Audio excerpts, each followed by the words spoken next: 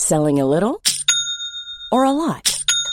Shopify helps you do your thing however you cha-ching. Shopify is the global commerce platform that helps you sell at every stage of your business. From the launch your online shop stage to the first real-life store stage, all the way to the did we just hit a million orders stage. Shopify is there to help you grow. Shopify helps you turn browsers into buyers with the internet's best converting checkout. 36% better on average compared to other leading commerce platforms. Because businesses that grow, grow with Shopify. Get a $1 per month trial period at shopify.com/work. Shopify.com/work. Imagine the softest sheets you've ever felt. Now imagine them getting even softer over time. That's what you'll feel with Boll & Branch's organic cotton sheets. In a recent customer survey, 96% replied that Boll & Branch sheets get softer with every wash. Start getting your best night's sleep in these sheets that get softer and softer for years to come. Try their sheets with a 30-night guarantee. Plus, get 15% off your first order at bollandbranch.com. Code BUTTERY. Exclusions apply. See site for details.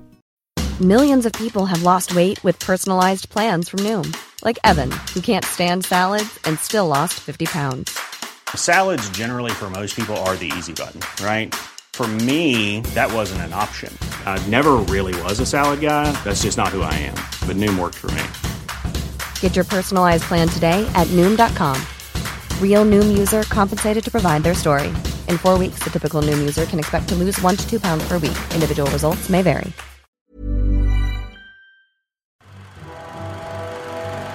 Are you not entertained? Welcome to History in Technicolor with me, Wolf O'Neill. And me, David Crowther. Welcome, David. Thank you for inviting me, Wolf. We are here today to talk about Ridley Scott's Gladiator. Is that Skidley Rot? Mm-hmm. A movie so famous that it made it into our opening music. True! That famous. Yes. Don't get much more famous than that, do you? No. Is that the pinnacle of fame? I think the thing, though, old Skidley mentions it when he goes to Oscar ceremonies, you know. He's like, I finally made it. Yeah, I've minorly faded. So, I'll tell you a little bit about the film. It was made in the year 2000, way, way back. Hang on a second, can I just stop you there? Because you haven't answered the question. Why have you chosen this movie? Okay, well, I picked it because it's a classic. I guess a modern classic. We've just returned from Italy, and I've been reading I, Claudius, finally. Ah, you've been reading I, Claudius. Yes. The greatest historical novel ever written, Wolf. You have it on good authority. Which is why I'm reading it. Excellent. And I hadn't seen it in a really long time, and I thought it'd be good to kind of see how it holds up. So I just, had a little bit of a feel for the Romans. I'm learning a little bit more. Oh, are you watching it or reading it? Reading it. Ah, excellent. So I thought, even though it's not at the same time, it can also play into that Italy stuff. Indeed. Although it's got to be said, Gladiator doesn't meet an Italian motorway tool booth, does he? No. And therefore his sacrifice will never be quite as large as yours. Nor does he go 2 hours in the wrong direction to Bologna rather than Perugia. And they also don't have any Aperol spritzes by the pool. That is a good point, actually. No Aperol spritzes. Maybe that's the one thing that was missing from the Colosseum. Yes! God damn, Aperol spritzers. They're chucking all these loaves of bread into the crowd, but really the crowd is like, get us that Aperol the spritzers! Get us the spritzers! Yeah, true. Anyway. Yeah, I think I fixed it. Maybe Rome wouldn't have collapsed. Yes. Okay, the plot. It's set in the year 180. The Emperor Marcus Aurelius is on his deathbed, and he plans to name one of his most successful and popular generals, Maximus, as his successor, over his failure of a son, Commodus.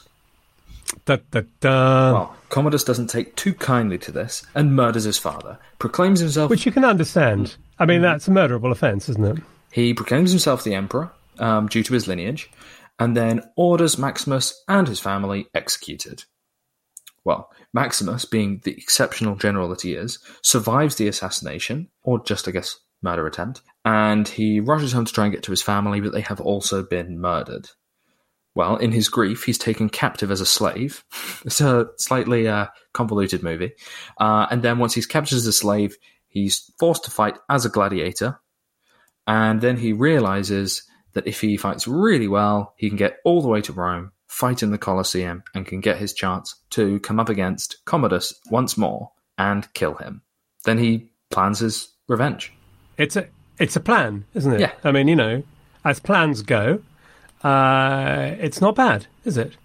Can I ask you a question first before you ask me questions? Yes. There are two things. Firstly, were you surprised by the ratings on Rotten Tomatoes? I didn't look, so I'm going to say... Guess what they are? Well, on Letterboxd, it's rated 4 out of 5, so that's like 80%. Right. I would assume that it has a very high rating. Well, the critics are 78% and the audience is 87%, which I always think is quite interesting, that difference on Rotten Tomatoes between critics and audience. Which I thought, for the critics, was low. I'd have thought both of them would have been in the 90s, because this is surely the iconic history movie of all time, isn't it not? Or is that exaggerating? I think that, well, I guess we'll go through it today. I think that it is slightly lower than I would have guessed, but I also think that over time, it's just going down, like a little bit. Not that it has like aged and is completely outdated, but my memory, again, I was a child, but in 2000, I just thought this film kind of came out of nowhere and was doing some pretty good, like, visual effects and recreation, and it was so high budget, and I just got this impression that it was like, wow, this is Rome. My gosh, this is what Roman life was like. And it won all these awards. Actually didn't check what it won, but I'm pretty sure that it won a few Oscars, or was nominated. And it was just like the event film of the year. Yeah, and I suppose it's less fresh now, I suppose. Yeah, and I just wonder if also Romans have started to be quite popular in like television as well. They did like Spartacus and all that kind of stuff. And I just think that maybe with the technological advancements and just like the passing of time, it has become a little bit cheesy, which at the time it really didn't seem like it was. Yeah. And the other thing I thought I should mention, just to put the pressure on you, is we've got a major challenge, Wolf. How do we say anything new about such a famous movie? I have to say I have some fundamental revelations to make, I can tell you, at some point when you choose to let me rabbit on even more. And Barley, it has to be said, figures quite highly in those condemnatory statements. But I'll now let you continue and stop interrupting. Okay. Right. Well, I'm going to start by asking you a question. What was your memory of the film prior to rewatching it now? And has it changed after you watched it? That's a good question. My memory of the movie before rewatching it was a German bloke shouting in German with a head in his hands. And Barley. Who is Barley? Barley is a thing. Okay, like the corn. Correct. Oh, okay. That makes sense. And him just rubbing his hands through the barley, that's all you can remember? Pretty much. Okay. And probably, are you not entertained? Did you think it was a good movie from your memory? Yes. As I say, I think it was the history movie. Okay. Interesting. It is interesting, isn't it? Do you still think that it is the history movie? No, that's Master and Commander now. Okay. Well, I'm just going to ask, what did you think of the film? Did you enjoy watching it? Right. I was being a bit laconic, wasn't I? I enjoyed it. I must admit, I approached it. I've seen it so many times that I approached it with some fear, actually, and trepidation, Wolf, because, I thought, well, I've seen this before too many times. Maybe I'm going to hate it. But I got myself a tub of ice cream, and that helped. And actually, it was great. I really enjoyed it. I do think the edge has come off it. There are a couple of things I looked at this time that I thought, actually, that's not great. So I'm going to major on those because in the interest of trying to say something new. Sorry about that. But basically, it's a fantastic movie. Still loved it. Yeah. What about you? I think we're going to kind of agree. So I'm going to go through what I liked, and then we can discuss what we didn't like. Okay, good. It's a rip-roaring adventure in a very classic sense. It rips and roars. It's a ripping yarn. For such a long movie, it's not overly complex. It has a classic hero, a classic villain, great locations, insurmountable odds, no subtlety. It goes for glory in all aspects, which is quite fun. The story is easy to follow because it's kind of generic. There's a lot of random talk about political stuff going on, but they really don't want to actually worry about the Senate and different factions and who we need to be pleasing. If you understand some of it, fine, but it doesn't really care about like the socioeconomic history or any of the political side of things, and just concentrated on good versus evil. Luke Skywalker versus Darth Vader. This is what we have. Which is the good one? Maximus? I mean, no, surely Luke Skywalker is the bad guy. I mean, well, Darth and I, we're very close. Of course, to the Empire, Luke is the rebels are bad. Yes. I mean, they're clearly usurping the rightfully, legally constituted authority. Well, just saying. Commodus is just hosting a bunch of fun games for the people to enjoy. And giving the people what they want. He's like, here, let's have a big cricket match. And then the bowler's like, I'm going to kill you. And he's like, what? Quite. And the public wants what the public gets, in the words of the great Paul Weller. Yeah, and he gave them all these games, and then the public turned on him. Yeah, it's an outrage. Poor bloke. I thought that it was... I was getting a little bit of Shakespeare. It's the familial drama, like the sequence where Marcus tells him that he's not going to give him the throne, and then he kills Marcus, but he suffocates him by holding him to this deep embrace, hugging him so tight, this like craving this attention from his dad. This movie has a lot of daddy issues. It does. Pulling his dad in until he suffocates to death. I mean, to me, that is Shakespearean. Right. Up close and personal. There's guilt, there's revenge, there's incestuous, tragic love affairs. There's lots of hiding behind curtains, lots of whispering, plotting. Always important. You get a lot of that in I, Claudius as well. Yeah. And the point, it's all fun. Like, that kind of stuff is fun. I think the score is excellent. I will admit it's a bit Pirates of the Caribbean-y at times, but that's not really the fault of this movie because it came first. So it creates atmosphere and tension, and it feels epic. The acting is decent, I will say. Like, right. I think Joaquin Phoenix is very good, and yes, I was going to say Joaquin Phoenix is amazing, isn't he? Yeah. I mean, he is genuinely super creepy on levels of creepiness that is just not, which is deeply, deeply psychotic and wrong, but not incredibly outwardly so. You know, he's just his daddy issues, his whininess, and some of the things he does, like sticking his tongue out in, was it the Battle of Carthage, and the way he reacts. I think he's a bloody genius in this film. I'm sorry, I'm going to go big on Joaquin. Well, yeah, I mean, it's very fun, and I remember, like, he was like a defining villain, I guess, in my like film watching of my youth. Genuinely like terrifying, seemed genuinely evil, and kind of unhinged. You couldn't necessarily predict how he was going to react. Intimidating. I thought it was, but it's fun. Like, I want to watch Commodus on screen, and when he's not there, the movie isn't quite as good. Yeah, I think that's right. I think also, I'd like to compliment some other characters. I'm going to be mindlessly positive. I'm really sorry. I think Connie Nelson is this? It's Lucilla. She's really good. She walks a line, I think, very well between working with the incestuous thing and her sort of personal ambitions and having a character and protecting her son and her vulnerability. I think she does a pretty good job of that. It's quite difficult. It's the most complicated role in the entire movie by far. Russ plays it absolutely straight down the line, and it's just a brilliant heroic lead. It seems to me this is what he does so well. Heroic lead with a bit of subtlety. Not just beefcake, but he is most certainly beefcake. And then we got the fun English actors. Richard Harris hamming it up as the philosopher emperor. Everybody loves Marcus Aurelius, and everybody loves Richard Harris doing Marcus Aurelius. And how can you not love Oliver Reed? Yeah. I mean, he is Robert Morley in, Gladiator. I love Oliver Reed. He is such a lovey.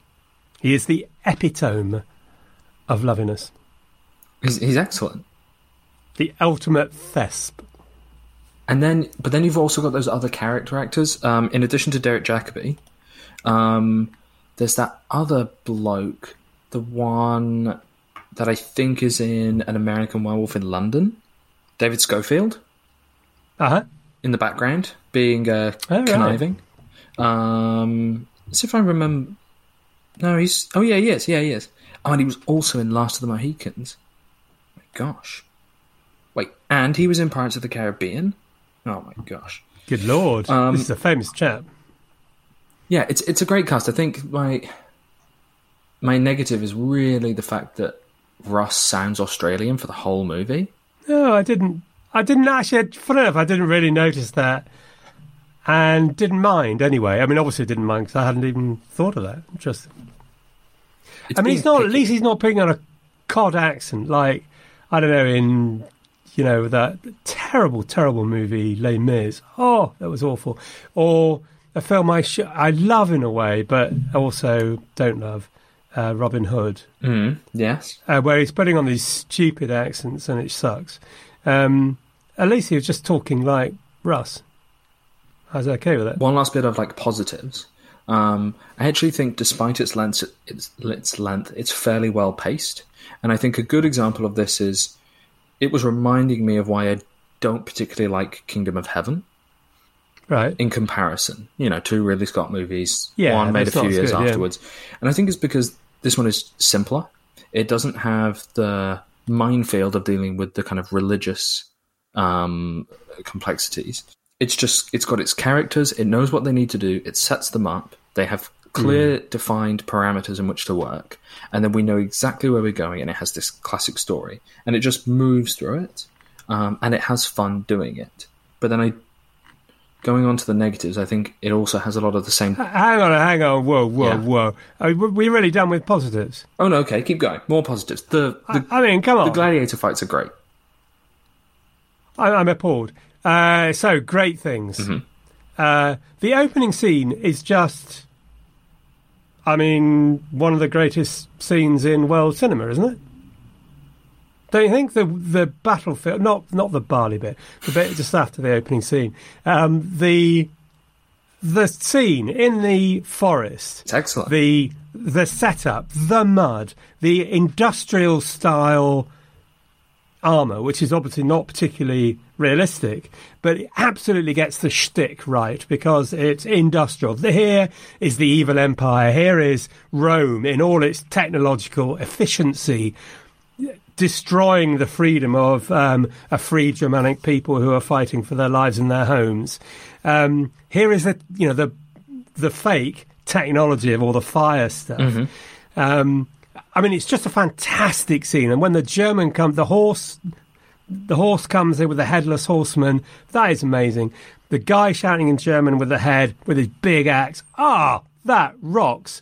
And, it's just a fantastic scene. And then, on my signal, unleash hell. Come on. Yeah, it's great. Come on. No, it is. Absolutely superb scene, and I love it. I remember the film so well, and for all of these, set pieces. I remember the chariot battle in the arena. Oh, yeah, it's a sort of Ben-Hur thing. Oh, yeah. That is very good, a very good scene. And also, the first one when he goes to Africa, that scene, I absolutely love that scene. The dust, the heat, you can feel the dust and the heat. You can feel the alienness, the disorientation, the are you not entertained moment. There are some great one-liners in this movie. And while we're on one-liners... because I was on one-liners, I'm sorry. Give me the classic line, and I expect you to render it faithfully. Wait, is it the Maximus Meridius Decimus, commander of the armies of the North, whatever it is, to the true Emperor Marcus Aurelius, husband to a murdered wife, father to a murdered son? Let me stop you from butchering the quote right there, if you don't mind. My name is Maximus Decimus Meridius, commander of the armies of the North, general of the Felix legions, and loyal servant to the true emperor Marcus Aurelius, father to a murdered son, husband to a murdered wife, and I will have my vengeance in this life or the next. Oh, go, Moy, go! Yes! Have your vengeance! I put it to you, Wolf, that there are more positives in this movie. Oh, no, there are. You are correct. I will say one thing, though. You're Commodus, and I know the fans have just enjoyed this great battle. This guy just tells you he's going to kill you. Yes. Why do you let him live? Because you're an idiot. And also because otherwise it wouldn't be a very good movie. Agreed. I think I just was like... It would be weaker as a storyline. It's obviously... He's standing up for himself, great. But it's a bit of a... He's playing a card here, and he's like, this better work. He better not kill me immediately, because I'm telling him I'm here to kill him.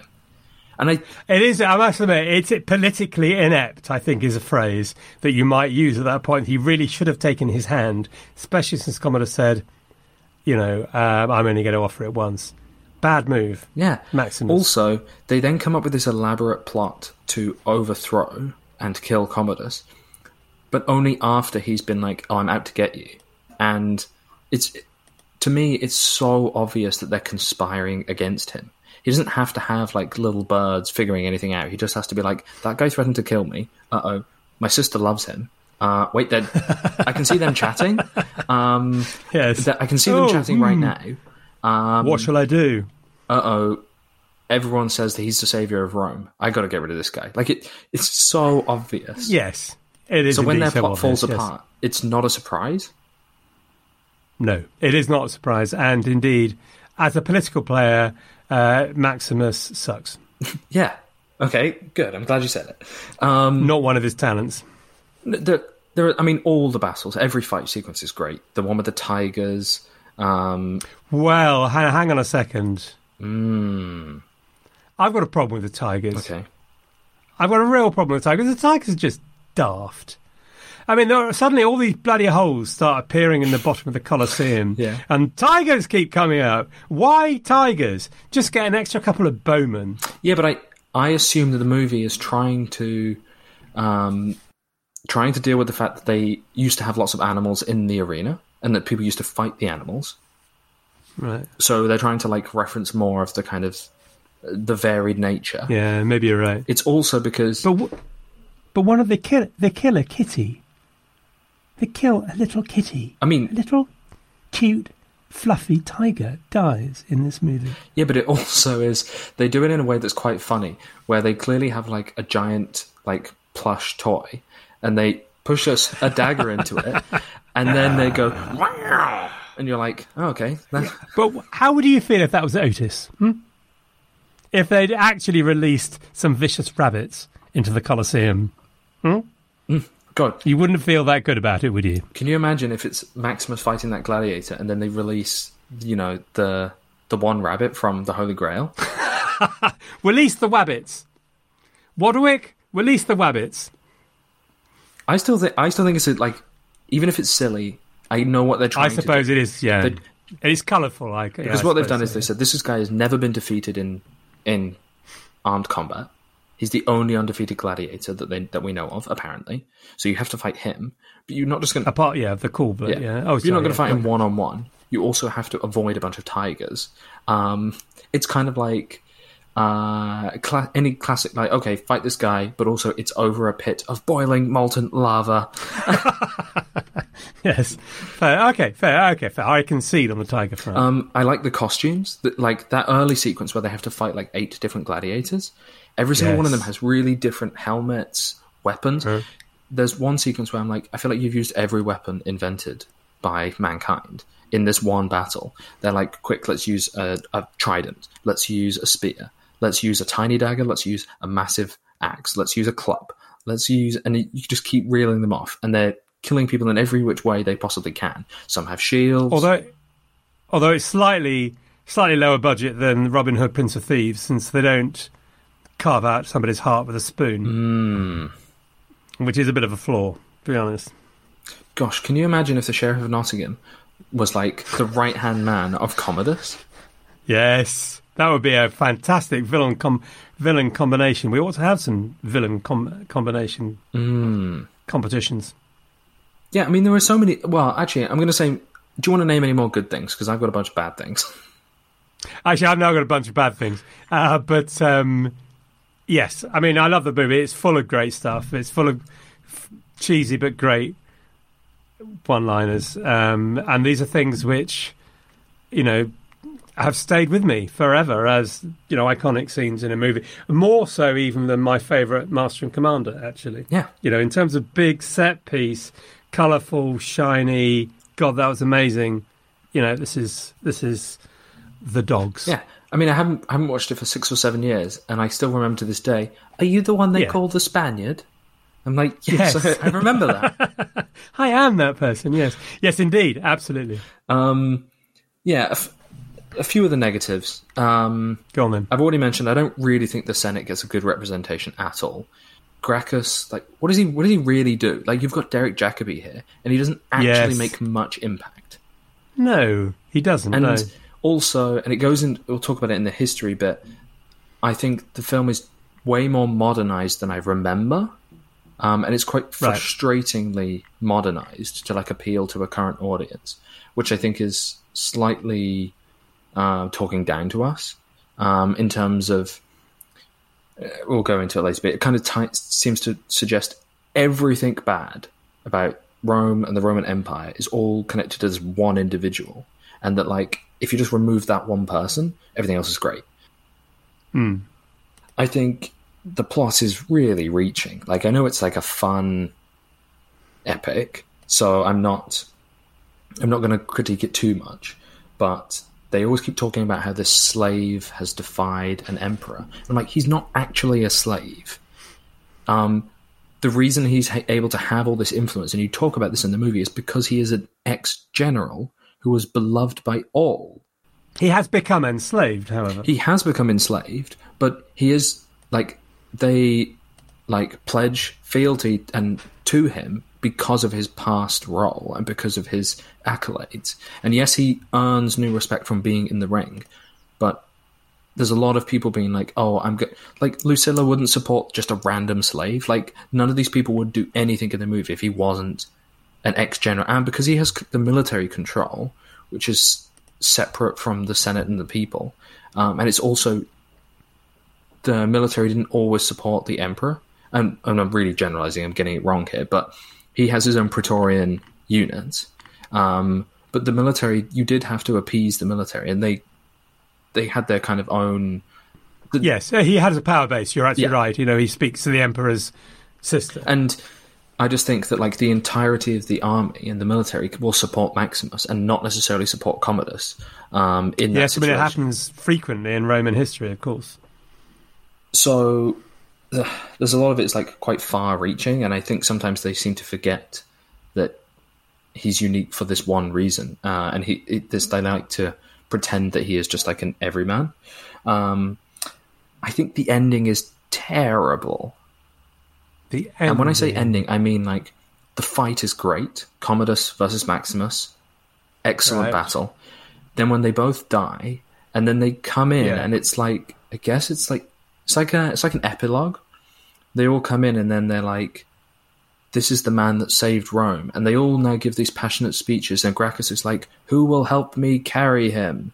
And then they all take it in turns to pick him up, and the rose petals are falling, and it feels very cheesy. And they're now what shall we do? We must remember his legacy, rebuild Rome anew. It's... It must admit, it doesn't stick in the mind, and the bit where he's moving over the ground is a bit odd. So yeah, okay, but the bit where he's moving over the ground references the bit when it happens earlier. Yes, he's in the carriage, and he's poisoned both times. Anyway, I hand it over to you. What are your problems? What are the things that ground your gears? I thought the thing that I thought had aged least well was the quality of the CGI. Mm-hmm. Yep. So we're used to better stuff now, and that's not Skidley Rott's fault because it was the time.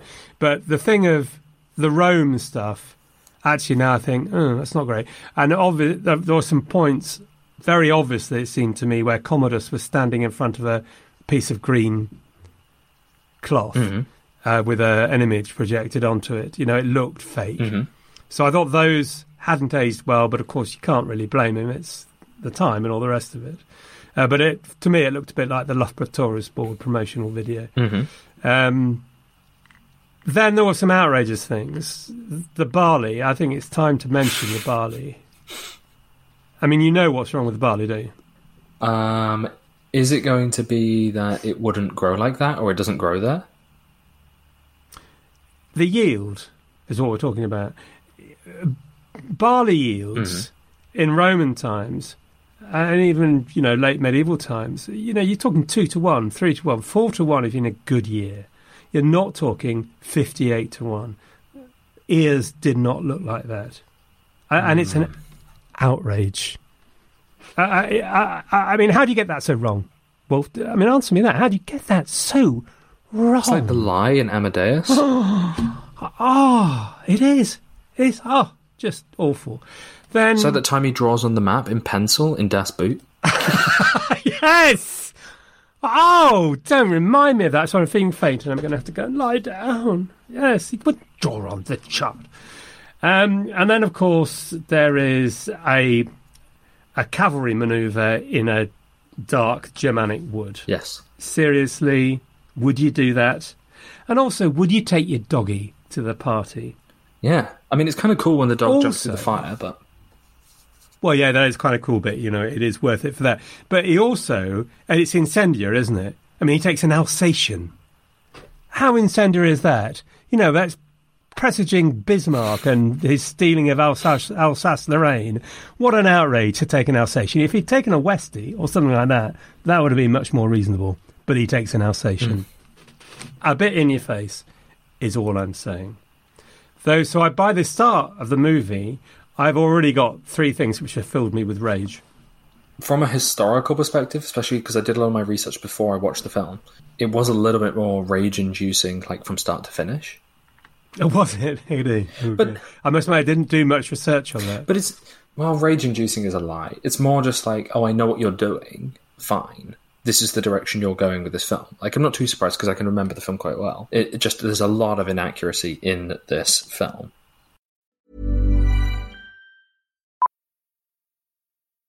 Millions of people have lost weight with personalized plans from Noom. Like Evan, who can't stand salads and still lost 50 pounds.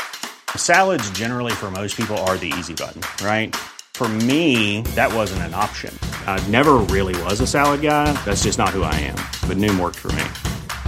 Get your personalized plan today at Noom.com. Real Noom user compensated to provide their story. In 4 weeks, the typical Noom user can expect to lose 1 to 2 pounds per week. Individual results may vary. So we're going to move on to the history now. Have we done with the quality of the movie? I wanted to ask you a question.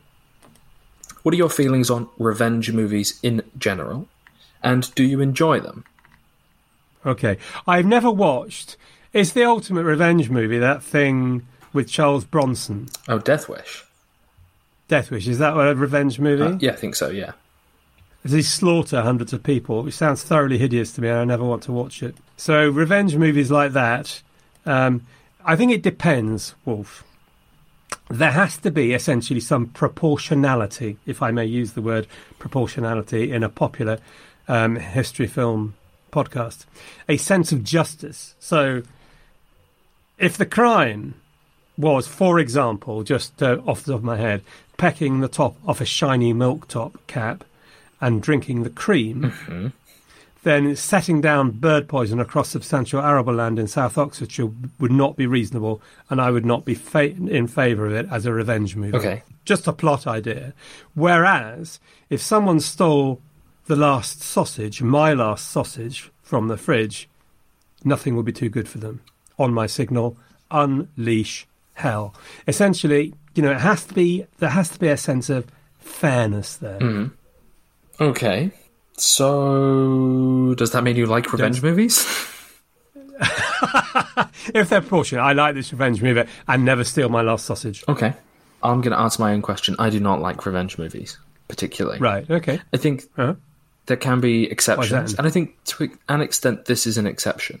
Because I think that it's quite fun and a little bit silly and it's kind of wrapped up in this like larger story. But like, I don't know, The Northman came out recently. And it's not a good movie. Oh, you didn't like that, did you? Henry and I went and saw that. It's a lot of blood. My problem with revenge movies in general is not necessarily that they aren't proportional. The crime doesn't earn the punishment. But it's usually that they all have the same structure. They all have the same format. The characters are all the same. The central character is usually 100% set on their mission, which is their revenge. Not much can sway them from it. They will always complete their revenge. They won't really actually stop or fail. They won't learn anything along the way. At least nothing that can prevent them from changing course. So you're kind of watching this arrow just go in one direction. And deviations are all leading to that same final point. They don't learn to not steal sausages, is what you're saying. Yeah. In this film, Maximus is going to kill Commodus. There is no doubt about that. Yes, they're a bit formulaic, aren't they? There's nothing that would enable him to live a life in any other way than one that resulted in probably his own death and the killing of Commodus. It's like just a permanent death drive. I've got to go and do this, and that this is what we're just waiting for, and that's all we need. Like, the catharsis, I guess, is when you kill the person who was bad. But that to me is not tremendously interesting, and it usually results in characters kind of doing stupid things. And they focus on guilt, and like they always do the same story, which is like an eye for an eye, and the whole world goes blind. But no one ever... Hey, that's a great line. Was that your line, or did you make that up? Yep, I think I did. Whoa! It just came to me. That is Marcus Aurelius, that is. Say it again. David, we should write this down for posterity. Yes. Say it again. I've forgotten it already. An eye for an eye makes the whole world blind. Oh, wolf. I'm going to George Santanier. Yeah. John Locke. This podcast is going to explode. Okay. Explode. I watched Park Chan-wook's Vengeance trilogy recently, and it actually has some interesting ideas on revenge and the idea of like justifiable revenge and what is and isn't. And you often have to become this like voyeur who's involved in the vengeance and the violence itself, and it challenges you as an audience member to be like, should I be partaking in this? Especially when they push you to extremes. So I think there can be interesting stuff that happens, but despite saying that, a lot of it is like terrible things after terrible things, and the result is that you learn that maybe violence isn't the best course of action, or you have to agree that yes, brutal murder is the only answer, and just it's, to me, I take your doesn't point. teach me a lot about humans and life. Yeah, no, it's very good. Okay, jumping off of this, did you feel entertained? Did you enjoy the gladiator fights? I did enjoy the gladiator fights, and I have to tell you, apropos your vengeance thing, which I thought was very intelligent, very good, but nonetheless, I felt absolutely no sympathy whatsoever for the losers. Yeah, agreed. This movie doesn't want you to... Sorry about that. This movie doesn't actually want you to feel any sympathy. They don't give you much backstory, do they? No. You know, to the Gaul and his home life and his love of model making. No. This is a movie that says that everything Maximus does is correct. He never does anything that's not honourable and justified. And actually, he saves Rome and the world. Yes, which is handy, of course. It's definitely pro-Maximus, there's no doubt about it. Yeah, I get that. That came across, I think. It's not complex. And we know what it is. And I don't think that we're deluded as an audience to take too much from it. It's just entertainment. But what I think is interesting is, to me, this is the first movie that I would assume, or at least in the time that I was born, that can capture the feel of the games in the Colosseum as they might have felt. Yeah. And I remember them being very bloody and very graphic and chaotic and quite a visceral moment. They're also generally the highlights of the movie that I remember and look forward to when I come back to watch it. So what I wanted to know is, do you think that this movie is at all, Ridley Scott is challenging us as an audience to think about our relationship to violence and entertainment at all? No. Okay. Not really. Okay, fair enough. I don't know. I'm probably selling Skidley Rot short, but no. I think he's trying to entertain us. Okay, how does it present the Romans? I'm going to kind of come at it from a different angle. As a corrupt society, it's got to be said, I think it's more on the lines of I, Claudius than the fall of the Roman Empire or, Ben-Hur. Although there is a trope in Roman movies. I mean, we love Rome, and I'm going to ask you a few questions about your attitude towards ancient Rome. We love it. We're obsessed by it, but there's a very strong trope about corruption and venality and, excess. And that comes across, I think, in this movie. Are they the rotten Romans? Yes. Well, I mean, I think that's part of why I like the opening, that ancient Rome bought so many extraordinary ideas and concepts. Am I beginning to go off on one? Which, is part of the reason we love it, but it was also an incredibly complex society, and the sizzle sometimes is not matched by the reality of the real social setup and the poverty and the inequality and all the rest of it. But of course, they left these amazing things. And when you look at Anglo-Saxon England, and there's a series of poems called The Ruins, it really is Planet of the Apes stuff. So it's, this amazing civilization we can't even get close to. And here it is. I don't know, I'm blathering, but, there is there are many different strands about ancient Rome and how we remember them and their impact. How do you think the film views the games and the entertainment? I think it's like the traditional Nero thing, that, this is hideous entertainment in order to keep the masses appeased. Because I would argue that, yes, it does perceive of it as, like, horrific, gross, like, violent entertainment. And it's all tied up in... The film really likes to talk about how Marcus Aurelius hated the games and they had banned them, which is not true. And that Commodus is this, like, bloodthirsty individual who revels in the games, which, yes, is true, but he's not alone in that. And that then the people are, like, poor and stupid, and they'll watch all of this, horrible entertainment. But I think there is a point in the movie, whether it was intended or not, which reflects on us as a modern audience that says you aren't actually that much different, because you're coming to this movie to watch all the same things that they went to the games to watch, and you're loving it as well. And I think there's a reason that the battles are particularly graphic.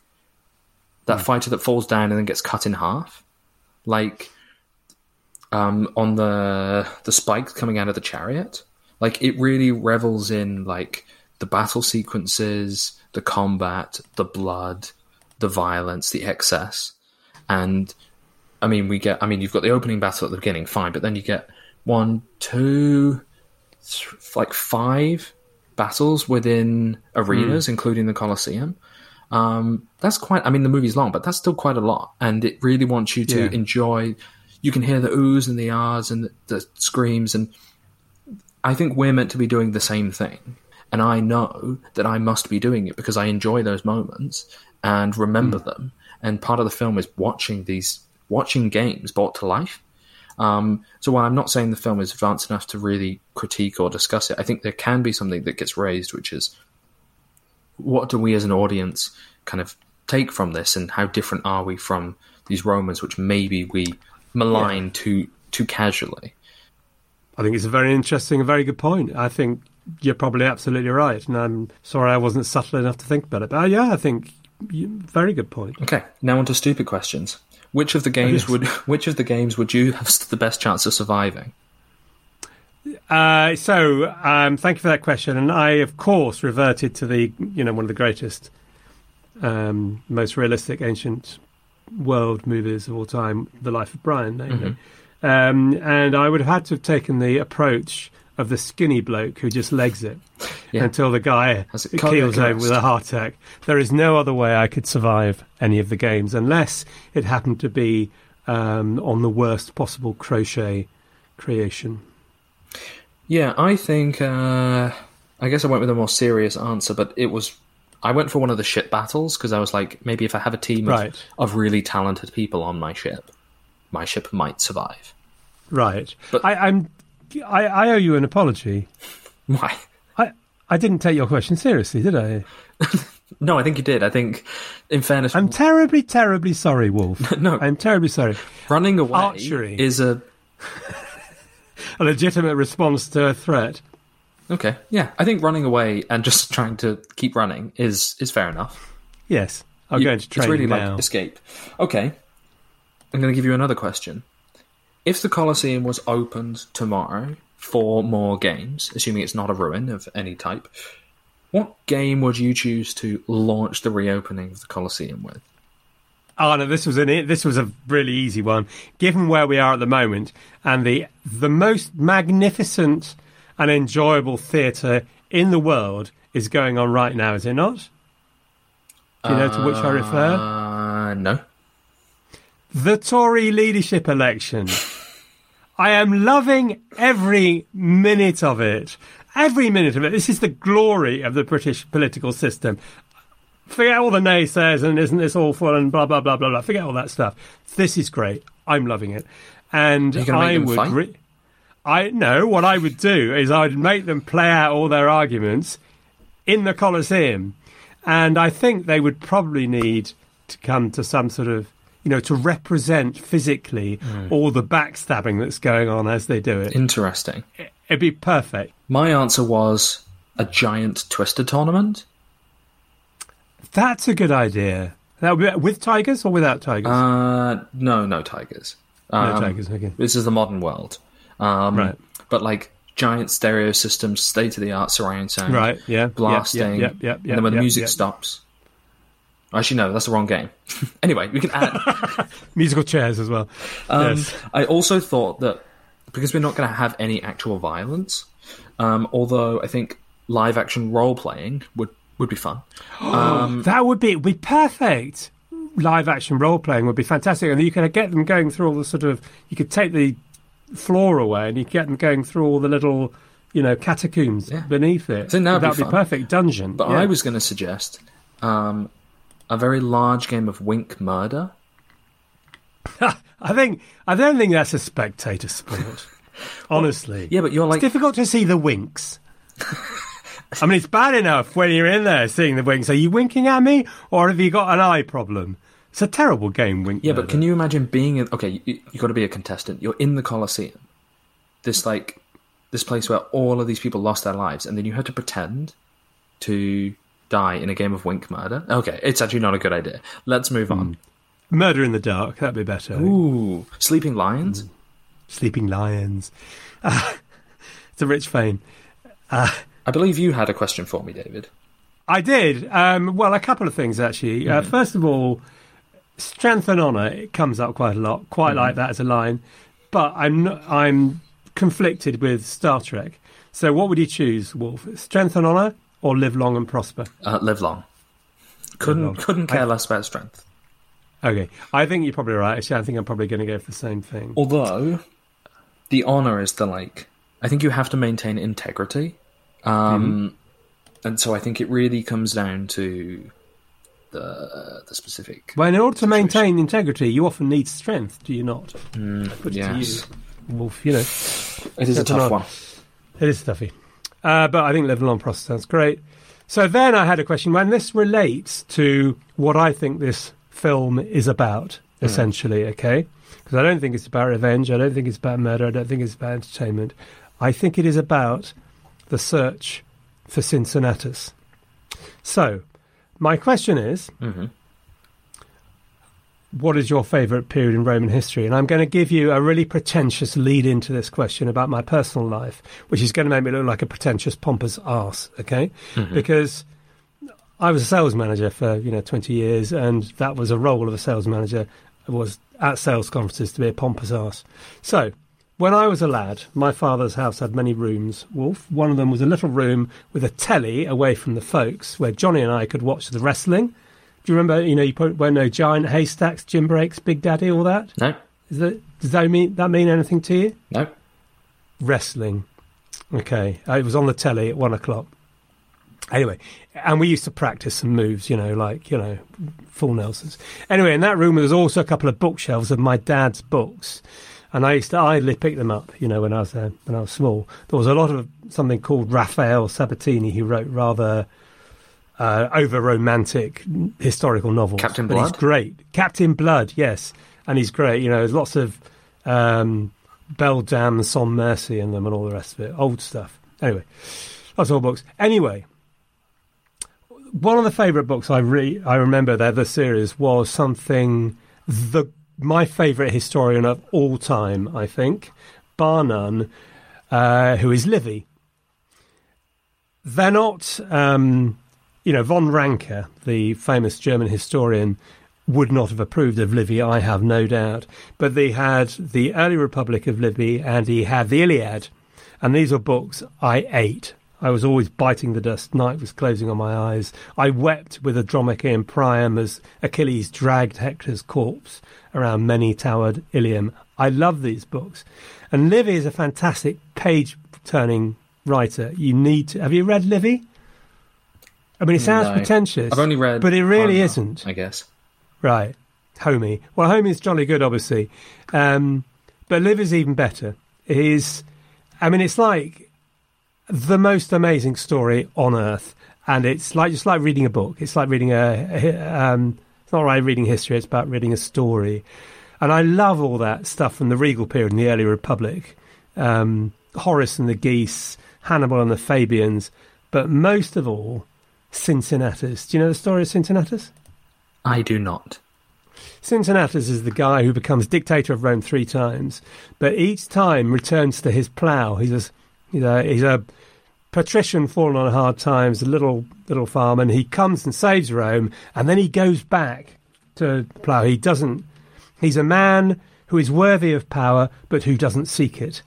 And this is what Maximus is all about, I put it to you, Wolf. It is about the search for Cincinnatus. We all want Cincinnatus. We hate the fact that politicians, and it's very two-faced of us, actually want to be in power and change things. Somehow we find that difficult to accept. Whereas what else are you going to get?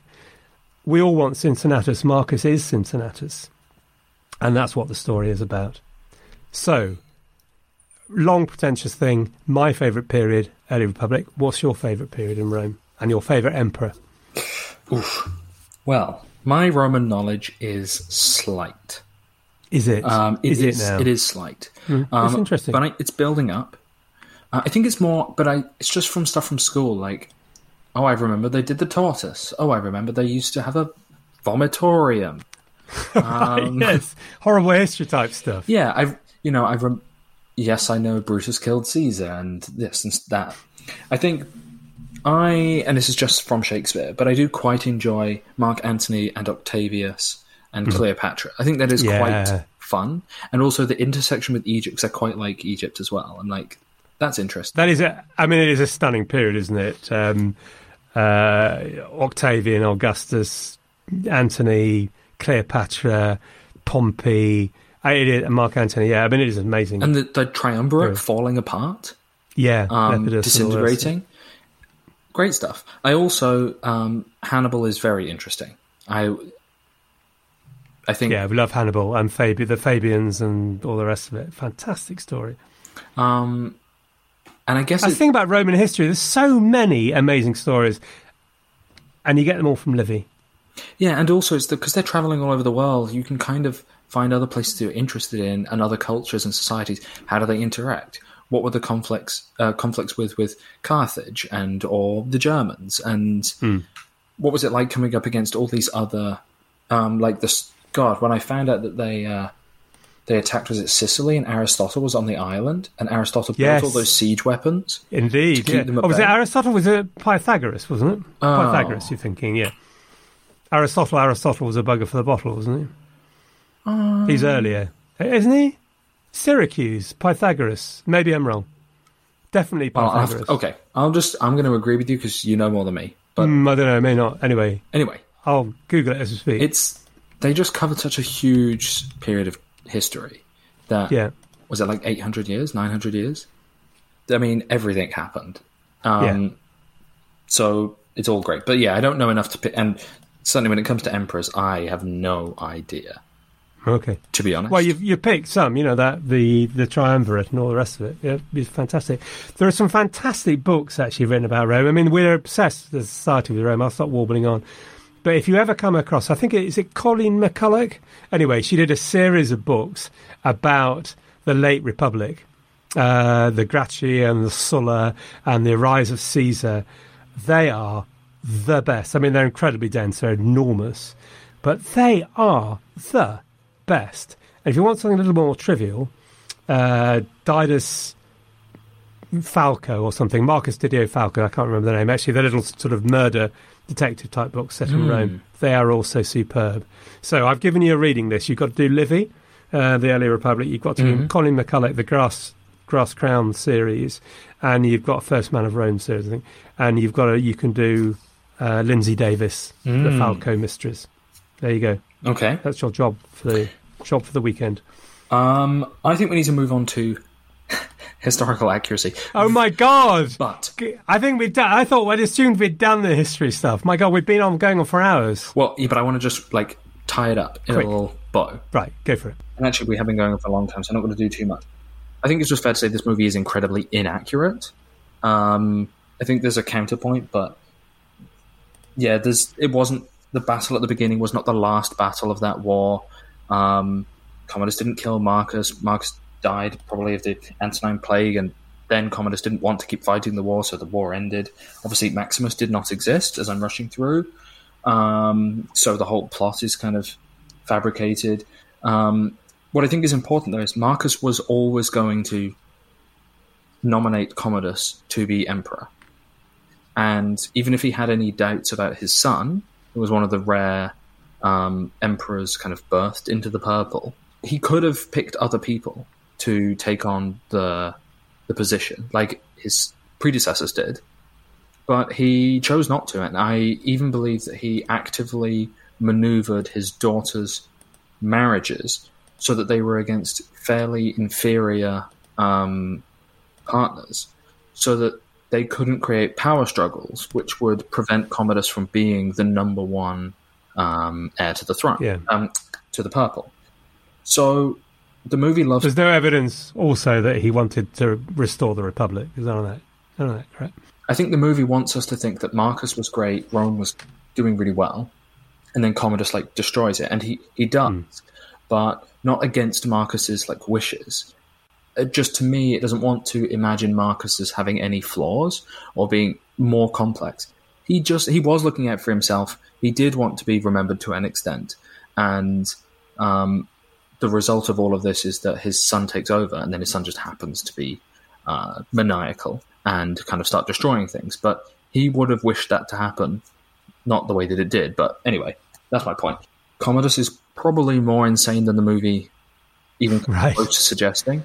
Looking up anything that he did, I mean, it's way more depraved than the movie would ever suggest. Also, he tried to rename the calendar after all of his own 12 names, which he gave himself. And he was going to rename Rome Commodia, or whatever it was. That wouldn't be good, would it? Commodia. What a terrible name that would be. I know. Yeah, it would become a Gazunder. Yeah, and then there was the month of Commodus, because one of the 12 months was just his name, Commodus. He was the title attraction in gladiatorial fights in the Flavian amphitheatre repeatedly, because he was addicted to being a gladiator and fighting. And he trained all the time. And he was obsessed with the games.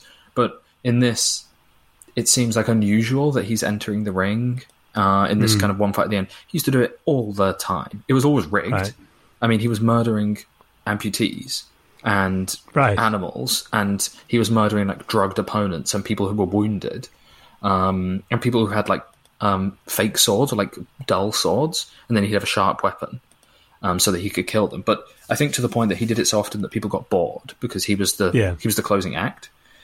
He murdered pretty much everyone and there was so many assassination attempts on him, and he was constantly killing off the Senate, and everything was corrupt. And straight afterwards, then Rome plummeted into the year of the 5 emperors. So the film suggests at the end that everything's sorted and returns to normal, but they all just keep fighting with each other, and it doesn't repair itself. Obviously, he didn't die in the ring. He was killed by his wrestling partner in one of those, planned coups after a poisoning failed. Lucilla did try to assassinate him, but she was obviously caught. And then he sent her to Capri for a year, and then he had her murdered, so she doesn't survive. And there's this thing where Gracchus keeps talking about how the senators are elected by the people to speak for the people. The Senate couldn't. I don't really think the Senate gave a crap about the people. They were very patrician. They were the aristocracy, right? The landed gentry.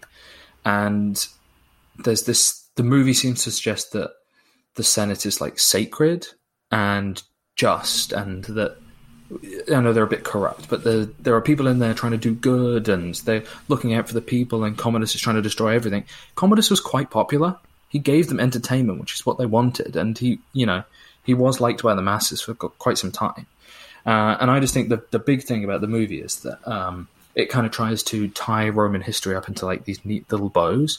Marcus is a great emperor. He is a nice man. He wanted to do good things, but was prevented from doing so. The Senate would have done good things, but Commodus destroyed the Senate, so they couldn't.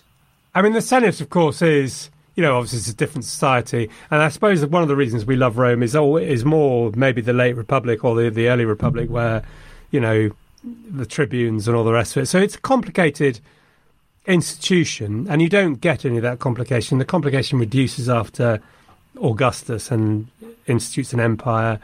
But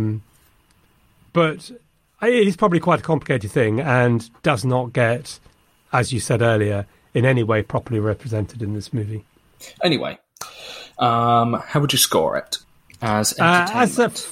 As entertainment, as a film, I would say it's got to be a 9. I was thinking an 8. You're 7 probably or 8. right. Yeah, maybe you're right. I mean, I still love it and think of it as an iconic movie that, is just right up there. It's moved into a different category for me. And how did you have a rating for history? I felt the atmosphere was very powerful. I agree with you, all your points about accuracy, although the specifics. Also, I must admit, there are little things like statues. Statues were painted, and in the film, we get all these ancient statues that could be, I don't know, from a museum now that have been washed. Anyway, so there were little things, and of course, there's the barley, which is an outrage. Yes, I think I'm going to go for 6. Interesting. I was going to go low, a 3 or a 4. Blimey, really bad. But I mean, the environment generally and the character, the character. Well, I suppose the characters aren't that particularly realistic. Well, maybe you're right. Maybe I'll go for a 4. But I do think that I'm not overly critical. I know there's all of these faults, but it doesn't make it a bad movie for me. I just think that it's simplifying a lot of things, and it's for entertainment, so fine. Okay, thanks. Would you recommend watching it again? Yes. Good. Okay, good. It was great. It was a hoot. No, I mean, it absolutely is great. Great entertainment, great set pieces. You're going to get something out of it. I hated to loathe it. Good. I mean, I'm pleased we did it. Yeah, so am I. It was fun. Well, I think that brings us to the end, so I would suggest, since I know you've all seen this film, that you head over to the Facebook group and let us know your thoughts. Do you still enjoy it? Have you changed your opinion on it? Do you have any big problems with any of the inaccuracies or anything that we've said today? Let us know what you think, and we'll get back to you on that. Yeah, it'd be really good to have a chat with you on Facebook, especially about barley and traditional yield rates. But it's been a joy, Wolf. Thank you for picking Gladiator. No, thank you, David. And I will see you soon. Great. Goodbye, Bye, everyone. Are you not entertained?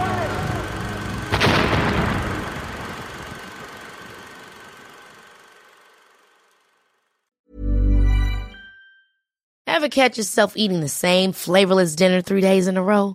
Dreaming of something better? Well, HelloFresh is your guilt-free dream come true, baby. It's me, Keke Palmer.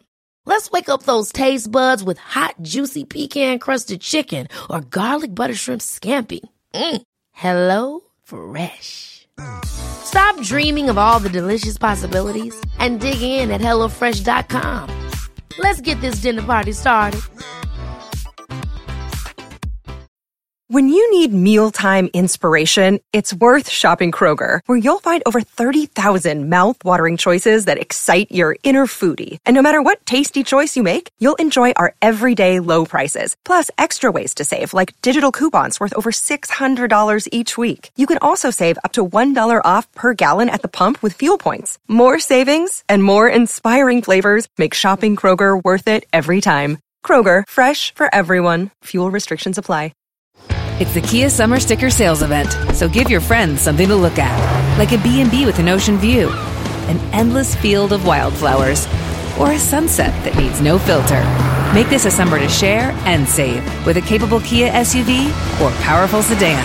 See your local Kia dealer or visit kia.com to learn more. Kia, movement that inspires.